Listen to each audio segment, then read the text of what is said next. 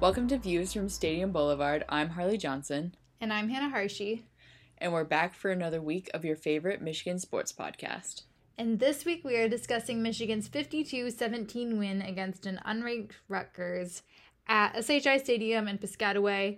I was there. Once again, I'm following this football team around, so I'll talk a little bit about my experience at the game itself. But of course, we are going to start off with Around the Han and Harl, where we each get exactly 1 minute, no more, no less. No less. No less. To summarize the game. Absolutely no less. 1 minute. No, maybe more, because we tend to do more, but it shouldn't be more. No more. No more, no less. And you're going first. Okay, sweet. Let me pull up my notes app. Let me pull up my timer app. Okay, I'm ready. Okay, ready? Yes. Sweet.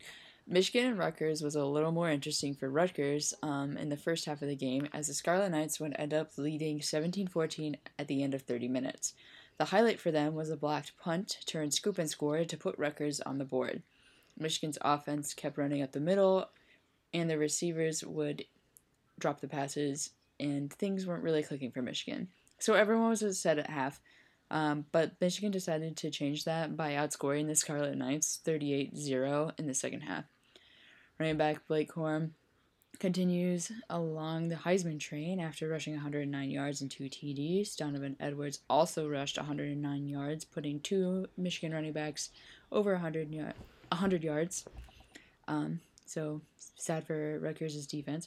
Donovan Edwards also caught a touchdown pass from JJ, unlike the other receivers. Mark Barrett had 2 interceptions, one a pick six to wear the Buffs for the rest of all time. Will Johnson also grabbed an interception, as a freshman 5-star should and would, and Michigan was flourishing in the second half to win 52-17 in Piscataway. Or New Brunswick, I guess, on the banks of the Raritan. No, Piscataway. Okay, you went like 11 seconds over. Okay. Go ahead. What were you gonna say? I really thought that I was gonna be short, so I'm kind of impressed that it was only 11 seconds over, because I thought it was going to be 11 seconds under. So I guess I would rather take the over. You took a JJ McCarthy and overthrew it. I didn't overthrow it. I the receivers right for the money just didn't... and somebody dropped it. And it was me. I was supposed to stop the stopwatch when it got to 60 seconds. Clearly. Okay, Your turn. Notes. No, can I give feedback? You want feedback? And by feedback, I just mean things I thought about as you were speaking. Okay, cool. The first thing I thought about was when you said Blake Corum is on the Heisman train. Speaking of trains, I texted you during the game and I was like, is Rutgers affiliated with trains? And you're like, no, that's Purdue. And I was like, right, thanks. They really were into their train sounds. And then after the game, as I was reading some articles, some of them were yeah, they did too much with the train sounds. They're not Purdue. And I'm like, okay, I'm glad that wasn't just us who came to that conclusion. And secondly, the stadium is in Piscataway, but the campus is in New Brunswick. And the reason I think this is important to note is because they had 1 million shuttle buses waiting right outside the stadium after the game to go to campus, which was so convenient. And I know that wouldn't really work in Ann Arbor because the stadium is so close to campus, but it really helped with traffic. Because, we were going to order an Uber, and it would have been impossible to order an Uber to the stadium because of all the traffic. But, you can just get on a shuttle bus, and it takes you right to New Brunswick, and then there's no traffic there, and you can order your Uber there. And it was just so nice. So, shout out to Rutgers for that. I liked it. Shout out to Rutgers for being prepared for... Well, they're not also, fronting, double the population on a Saturday, so... Yeah, but I guess there's that. I don't know. I feel like there's something there that Michigan could work with. The pure there's so many people that go there.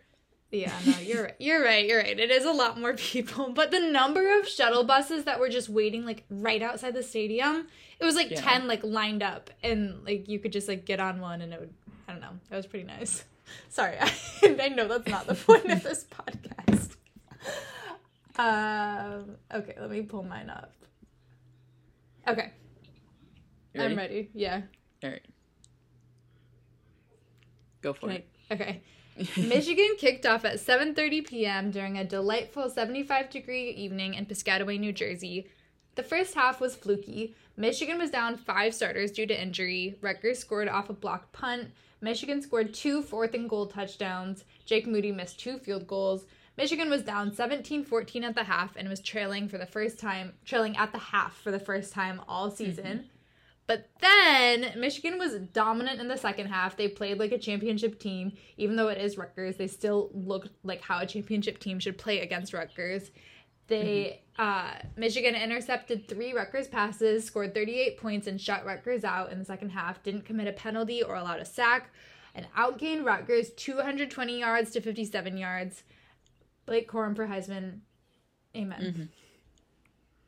Mm-hmm. Wow, you are 11 seconds under. Wow, we just tied.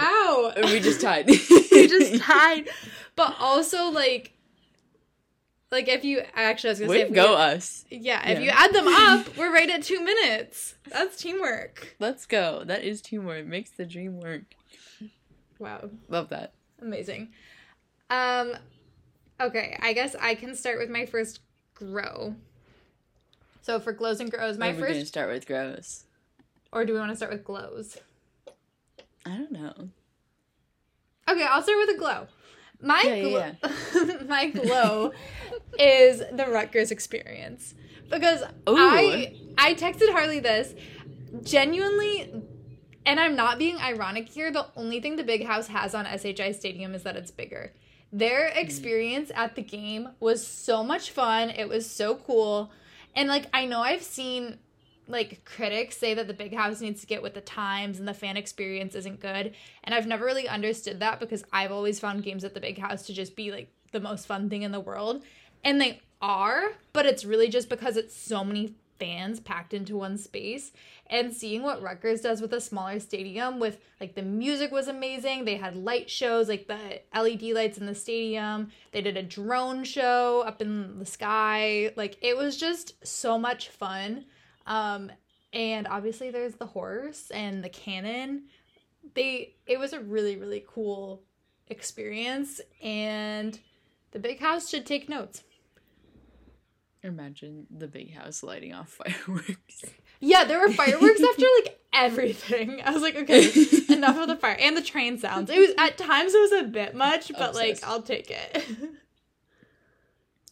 Oh, yeah, I guess that means that we really just have to travel more and expand our experiences beyond the Big House, because I would totally agree with you. Like, I don't know if I've had more fun anywhere else, but then, again, we were both students at Michigan, and it just means more, you know, to be in your own home. SEC.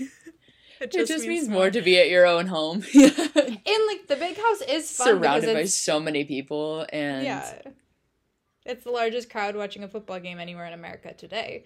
But, like, correct. The only other places I had watched a football game in America, or anywhere else in the world today, is at Lucas Oil when we went to watch the Big Ten Championship, which, like, right. It was fine, okay. But I wouldn't say, the stadium didn't do anything special. And then I went to the Boston College Maine game earlier this year. Ooh. And that was at Alumni Field, which is Boston College's stadium. And that's kind of what I had expected from Rutgers, to be honest. Like, it felt like a really big high school game. And I was like, oh, this is probably what stadiums that, like, aren't the Big House caliber are like. Like, it's still fun. Like, it's still a football game. But it's not, like, you know, the whole fan experience. But the Rutgers game was, like, a million times more fun than the Boston College game. Which I guess I should have known because, well, actually, no. How would I... Would you have assumed that Rutgers has a way more fun stadium than Boston College? Or in your brain, would they have been the same caliber? I guess I would assume, just based on the fact that I have Big Ten bias, that Rutgers would be more fun. Yeah, that's true. Than, and it's like a little weenie ACC team that doesn't make nearly as much money as us. Yeah, no, you're right. And I do think that SHI was a lot bigger than Alumni Stadium. Let me actually look that up. SHI Stadium capacity, 52,000. Alumni Stadium capacity, 44,000. I guess it's not a huge difference, but it felt different. Also, I'm sure some of it can be attributed to the fact that Boston College was playing Maine when I went there, which no one even knew that Maine had a football team. Oh, that's a good point.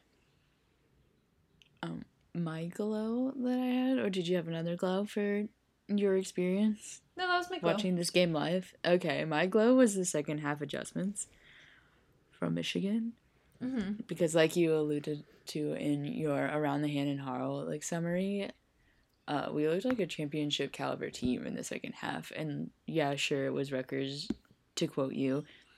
But at the same time, I've never been more impressed with how Michigan was able to adjust out of the half and just absolutely obliterate Rutgers, which I don't know. It just made me a firm believer. And I obviously the CFP too. Now we're number 3, and rightfully so. It was, and the defense too. Oh my goodness. They were shining stars. The whole team was. The second half was so much more fun to watch, and I bet it was for you too. Because, it was so fun. Yeah, the first half I was jealous before the game started about you being there, because I was like, oh my gosh, I wish I was there, on the banks of the old Raritan, and then the game turned out how it did in the first half, and I was like, I'm really glad I'm at my house, because I'd be really upset. And then the second half happened, and I was like, okay, I wish I was on the banks again. Yeah, the thing on the banks was that on the banks with me were mostly just Michigan fans. There were a couple it was actually pretty funny. There was a group of Michigan frat boys behind me, graduates, but recent frat boys, and they knew they were dressed in head to toe Michigan gear, but then they were singing every word to On the Banks of the Old Raritan, and I was like, okay, what? Who other than me knows this song? And apparently it was a whole group of guys who had grown up near New Jersey and grew up Rutgers fans, so they knew all the cheers, but they went to Michigan, and it's one of those I don't know, Michigan and Rutgers, it's obviously one of those programs where you can root for both, and I'm sure for them as it doesn't feel that serious unless you're a Michigan fan and you can't have Michigan lose. But I was only luckily, I guess what I'm getting at is Rutgers fans weren't trash talking or rubbing it in our face at the half. Room to do so. Yeah, they don't have the space to do so. Yeah. But yeah, I agree. I was if I have to leave this game after a loss, I will not be happy. But luckily it was not even close to that. And I remember, and I'm sure you remember, back in the day, Michigan teams used to not be able to overcome adversity, and as long as we could maintain a lead, we were fine, but we could not come back from behind. So I'm really liking this second half team era that we're in right now. And it's not we're not dominating in the first half, because we're still doing well in the first half, but the fact that we're a second half team gives me a lot more confidence, because that means that we are making adjustments and not running off of pure adrenaline. Good point. And for the grow that I have, it was simply catching balls. Receives. And I could catching receives, if you will. Receiving receives. Receiving receives, receiving balls, whichever one. Receiving catches. The point across that, for the majority of the passes that I saw from JJ McCarthy, they were pretty spot on. The ball just didn't stay in the receiver's hands. I don't know what occurred to have it be as such, but I think we should all just reckon with the fact that, sure, JJ had a decent amount of incomplete passes, and all of the more attempts beyond 20 yards were kind of sad, but at the same time a lot of them weren't completely off the mark. I'll use Joe Milton as an example. If he had tried to throw the same pass, it would have gone at least 10 yards past the receiver, whereas JJ was throwing passes that were very easily catchable for the most part. And so I'm just, when we're looking at this, can we determine that the receivers need to do better at bringing the ball in? Yeah, that's what I have in my grow as well. Okay. Awesome. We're on the same page. You had the receives, I had the receivers. It's kind of depressing that our leading receiver was a running back, Donovan Edwards. Right. And also he only had 52 receiving yards. So it's not even like that's that high of a number. The next highest was Ronnie Bell at 43, and then a massive drop to Cornelius Johnson at 18. Our receivers just need to get open. Like, this is Rutgers we're talking about. You can find a way to get open. I mean, luckily we have a really good ground game and we haven't needed our receivers a lot, but like, it would be nice to add a little bit more dimension, and I don't know what's going on with our receivers, but we need to make this possible because our receiver room is insanely deep. We should not be having a game against Rutgers where we don't have a single receiver with more than 43 yards. That's just like, no. Completely agree with that. Oh, just and also the fact that too is like when our like running backs were just like running it right up the middle. I was like, can we like open the offense just a little bit? And the receivers just were not helping. Yeah, we're really going with the like, what is it, the three yards in a cloud of smoke mentality. That's, it's working for us. It doesn't feel like it's like slow necessarily. Like we're dominating, so it's not like it's a low scoring, but we stay on the field the whole time. But like seriously, if anything were to happen to one of our key players, like we just don't have a lot of options right now. Also, for a specific number, JJ McCarthy is 13 for 23 on pass attempts against Rutgers. Or sorry, 13 for 27 for a total of 151 passing yards. Lovely. Wonderful. Okay, two truths and a lie? Ooh, yes, please. Would you like me to truth and lie first? I would like you to try and fool me with 2 truths and a lie. Okay. Over the last 4 games, Michigan has outscored their opponents 100-3 in second halves.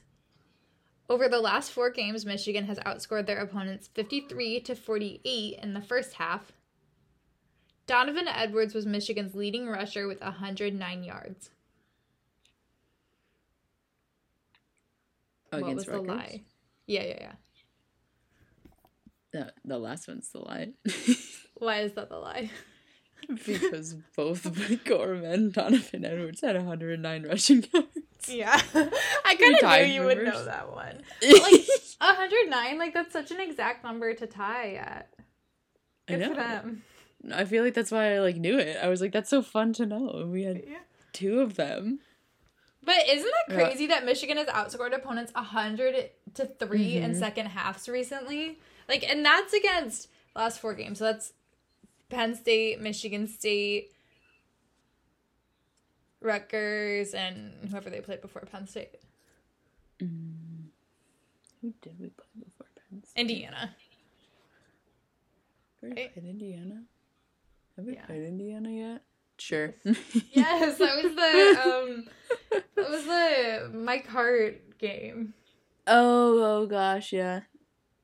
You're absolutely right. I mean, I did know that one, so like when you said it, I was like, all right, that one's the truth. The second one crazy. You probably could have got me on, but then you said the third, and I was like, oh, by far, that one is the lie. Yeah, we're definitely a second half team, which is like encouraging. I love to hear that. Yeah, I love to hear that. All right, ready? Yes. Number 1, C.J. Stroud threw 76 yards, and Ohio State had 283 total yards to Northwestern's 285. Michigan is now... Okay, number 2. Michigan is now 8-1 against Rutgers. Rutgers' largest margin of victory against Michigan is 3. Number 3. Michigan State lost in every category to Illinois but the final score. Those all sound like truths to me. Okay, so I like agree with the second one because Michigan has lost to Rutgers once and it was your freshman year, and I know that you have like mentioned that, and 3 sounds like a good number of points for them to win by. I believe that Michigan State lost by everything besides points because it's Michigan State and I don't even know how they won that game. So I'll say that you made up one of those stats like, about CJ Stroud. I did not. Oh. That is all true. Okay. The largest margin of victory is 2. They beat us 26-24. Wow, you fooled me. 26 what? 24. 26-24. Yeah, that is 2 points. Mm-hmm. I was like, wow, look at that margin of victory, and ours is 78-0. Yeah. Which, like, the more I reflect on 78-0, like, why did we do that? No, I don't know. I think it set a bad precedent for me. Like, Harbaugh was still in his, like, quirky era, when he was, like, really edgy. Yeah, which he's bringing that back, but, like, at the time, I just enjoyed it, and then I think it just set the bar too high for me, because ever since then, I'm like, well, it wasn't 78-0, and now I'm like, yeah, because you're not supposed to do that, like, no. Someone could get hurt, like, put someone else in. But that was my gold standard for the longest time. It was, like, a nice, like, standard to have, but also it's, like, very unattainable. Well, it's, like, attainable, like, but just, like, why would you do that? I don't know. Well, like, we could have done that against Hawaii if we wanted to, or UConn, but, like, we did it. Pulled our starters, like, the entire second half, because that's what you're supposed to do. That's the nice thing to do. I'm sure we were just trying to, like, show off to the committee. Yeah. You know? Yeah. I think we also had recruits at that game. That's also fair. Because they were probably the only people in the stands. Rutgers has gotten exceedingly, like, better since we played them in 2016 and blew them out like that. I mean, we obviously saw it with our own eyes. The last, like, 2 games were really close between Michigan and Rutgers, and obviously this past one that we saw wasn't really close at the end. But Rutgers' defense looked really solid to me, at least in the first half, so... Rutgers is a more formidable opponent than Michigan State this year. And they're a more formidable opponent than, like, Furman. Also, rest in peace to Clemson. You will not be missed. Do we want to go into superlatives? Oh, yes. You can have the first one. Too. Okay. Oh, did we like to distinguish between the two? Okay, we good. We did. All right, so the first up is the men's football diaper dandy of the week, and that goes out to Will Johnston, our 5-star corner, I do believe. Michigan had 3 interceptions on the game, and Will Johnston came up with the 3rd one for the team.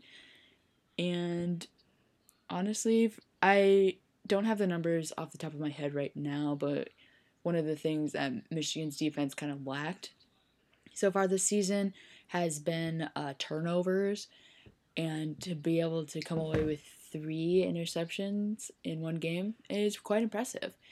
And so Will Johnson, welcome to Diaper Dandy of the Week. And then our Vibe to the Vibes is, you know what, actually I'm going to skip Vibe to the Vibes and then combine that with another award. So first, I'm going to give the Stop Throwing Up award, which goes to none other than Blake Corum, who keeps throwing up, and there's consistently coverage of it. But I don't know if that needs to be, like, covered the way it is.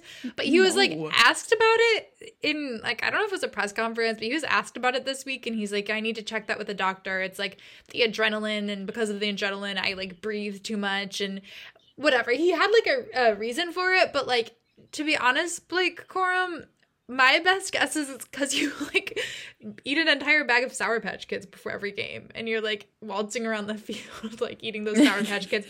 I would not be able to do any form of physical activity after eating a bag of Sour Patch Kids either, and my body would say, let me expel those Sour Patch Kids before you exert yourself further, and I'm guessing that is what your body is doing.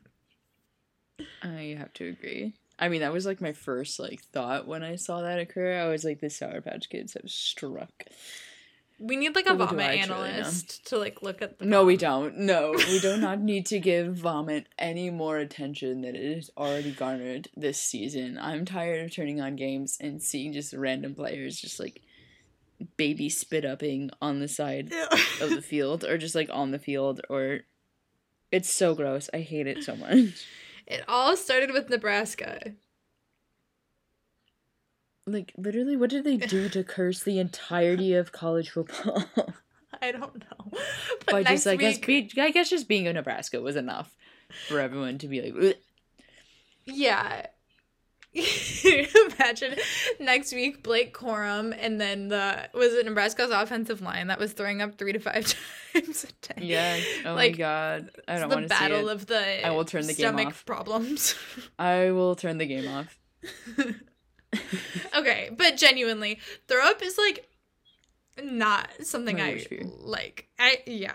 It's what? Not, no, it's not something I like. Like, it's the thought of you said is something I like. Why? No, like, I would honestly, like, other, like, bathroom activities, like, are way more, like, palatable to me. Like, throwing up, like, the thought of it just makes me feel sick. Ugh. Yes, I can't physically stomach looking at it. Okay, let's move on. All right, let's move on because it's really just making me sad, as if I'm like watching it with my own eyes once more. It's making me feel sick. Okay. So maybe for that reason alone, is this a segue to giving Blake Corum the vibes? Oh, no. But it can be if you want it to be. Okay, I was like, whoa, you disappeared for a second. Anywho. I want Vibes to go to the receiver of the Michael Award. Thank you. Okay, that was what I was thinking as well. Okay, awesome. So that was the joint award. Vibes and the Michael Award. Okay, you had me in the first half, like Rutgers did, because I was like, please. Not to throw up being the segue to Vibes. Yeah, so Mike Morris had 2 of the 3 interceptions, one of them being a pick 6. So that obviously gets him to Michael status and also vibed the Vibes Award. Also, Harley, didn't you say that Jake Butt, like, made our joke on the broadcast? Oh, yeah, what did I text you? That he had said Mike Morris has come full circle to Michael. Yeah. Does he? I mean, I'm sure, Jake, like, Butt, if you're listening... the way it was said... It sounded like it came across as, like, how you had just said it, but I'm sure he was, like, come full circle to be, like, Mike, as, like, Michael Bear was doing whatever, X, Y, and Z, and I was like, you know what? I think I just heard that he became a Michael. So, like, confirmed, Mike confirmed. Barrett is Mike to Michael. Mike to Michael. The Mike to Michael pipeline is at the University of Michigan. Correct. Yeah, so then there's also a quote from, like, one of our other Michael candidates, Mike Morris, and he said, man, I am so proud of Mike B, which, like, leads me to wonder, like, did they go by Mike B, Mike M, Mike S, Mike, Coach Mike H, and so on and so forth? And so forth? I don't know if I told you this, Harley, I have a new roommate named Hannah, and I'm like, are we gonna have to, like, call each other Hannah H and Hannah N? Do you? I don't call her that, but we have yet to be in, like, a room with another person who, like, addresses both of us. Okay, so if I showed up, I'd call you Hannah H. I guess so. In my kindergarten class, there were 3 Hannahs. There's me, Hannah T, and Hannah A. Oh, and you were just Hannah? No, I was Hannah H, obviously. Oh, okay. I was like, who became the true Hannah? There was also 2 Christophers in my class, but, like, one volunteered to go by Christopher and one volunteered to go by Chris to, like, clear up any confusion. Okay. Good for them. Yeah, thanks. On behalf of them. I mean, I guess, like, at one point I became, like, Harley J, and then there was a Harley D. When? In high school. There were 2 Harleys in your high school? There was 2, like and you've told me she this was in before. my graduating class, yeah. Were you the... Wow. How many Harleys are there that you've met? That's the only one that I know of. Yeah, I don't think I mean, like, I've heard of dogs named Harley.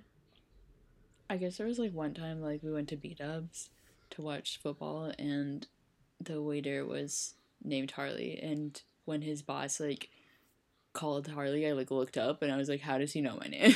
But it was, like, in reference to, like, the waiter. So Harley's, like, a gender so that was, like, name. technically, yeah, it is. Like, if you, like, look up, like, Harley, like, the majority of them will probably come up as, like, men. Interesting.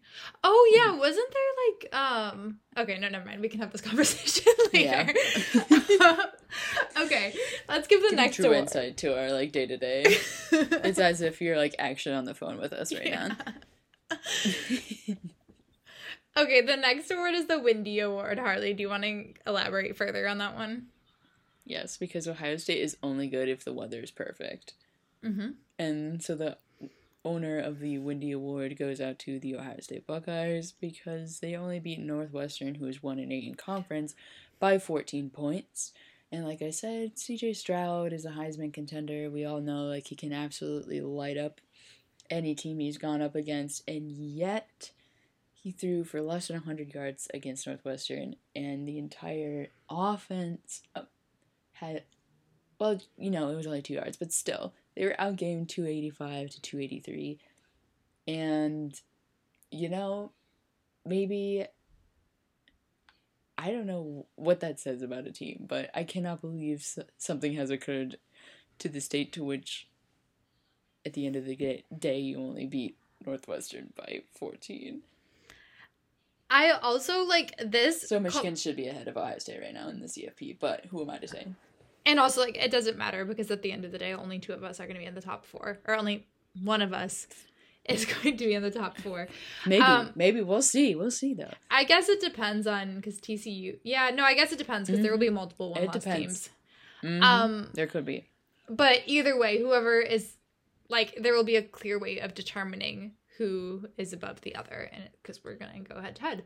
I do think that this week looked good for Michigan in terms of the Michigan-Ohio State game outlook, and particularly if there is any weather during the Michigan-Ohio State game, Michigan has like a clear advantage in any form of weather.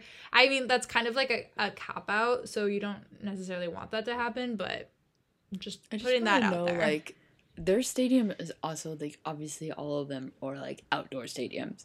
So I'm like, you're playing in the same weather. It apparently what is the excuse like, here? I mean, yeah, I mean, looking at it, I think it was, like, over, like, what? It was, like, 45 mile an hour winds. Yeah, they were super fast. Yeah. So, like, I get that, but at the same time, like, using that as, like, a cop-out excuse is kind of, like, lame. Yeah, I agree. Do you want to give the next 2 as well? Of course. So, Michigan basketball returned to us on, was it yesterday? Yeah, yesterday afternoon for me, evening for the rest of you. And because you're the only person who's on the West Coast.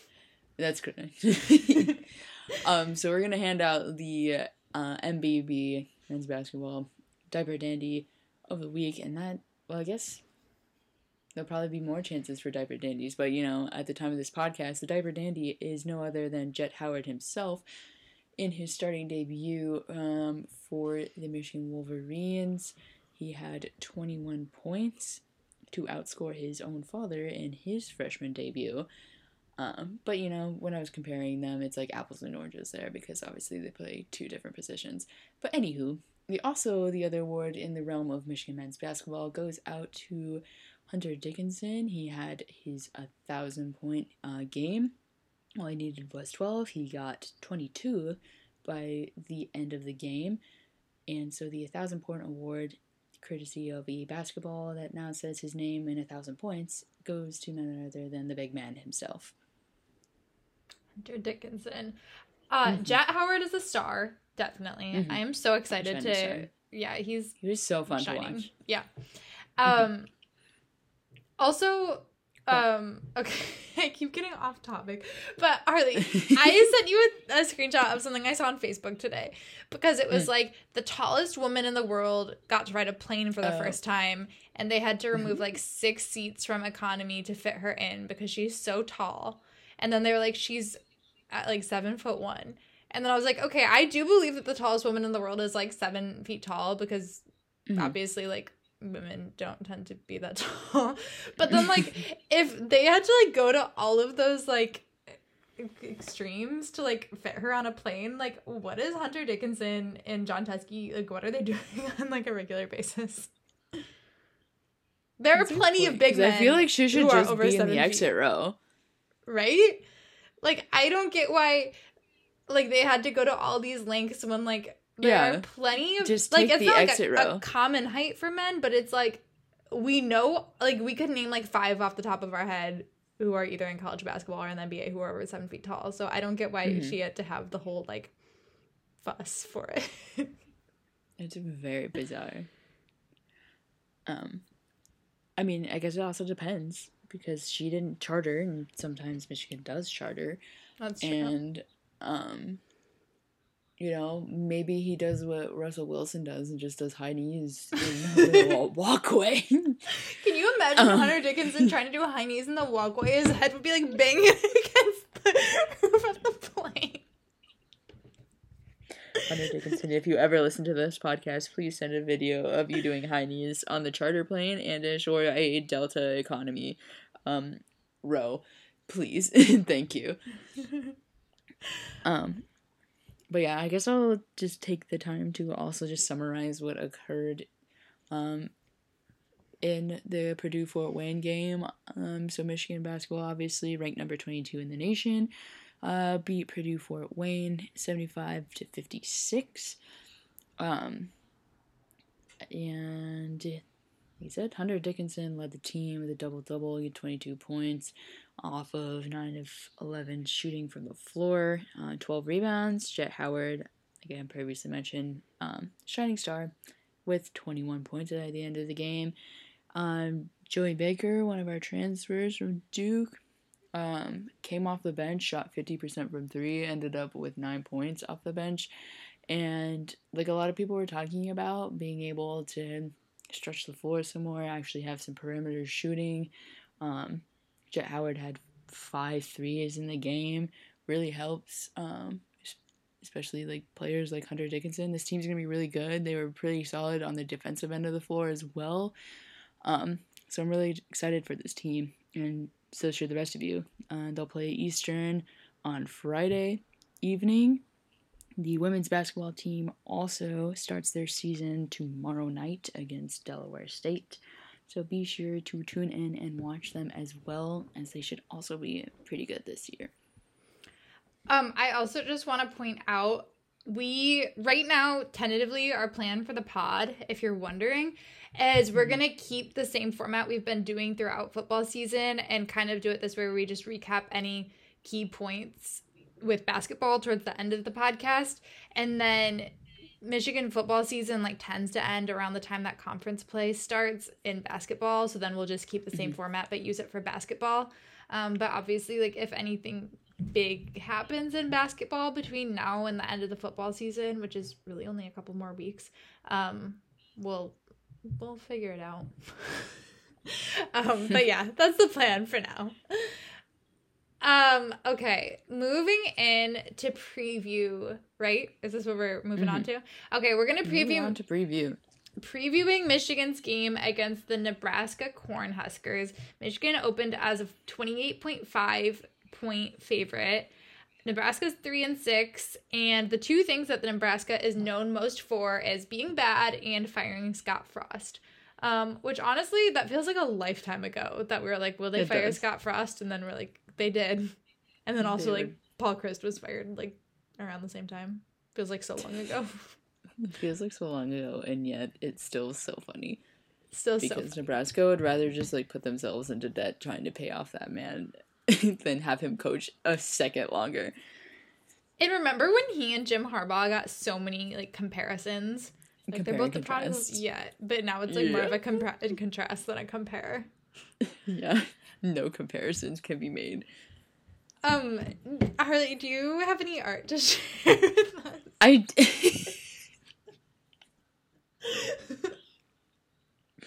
I do. These are little poems that we made. And let's see. I have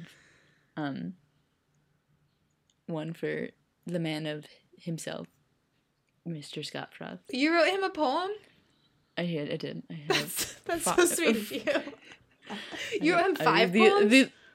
No, like the little acrostic one. So I have like descriptors for each letter of his last name. Ready? Okay.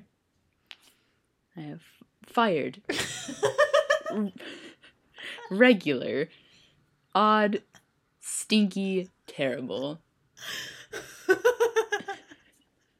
Why is he regular and odd? I don't know. Snaps out to me. Okay. Do you have any art to present to the rest of the class that can top my Scott Frost poem? I don't think it can top your Scott Frost poem because I like how it started with fired. Also, it's a perfect descriptor. A side note, I asked Harley to write an acrostic poem about J.J. McCarthy this week, and she said, joy, jovial. And I feel like that really sums him up quite well.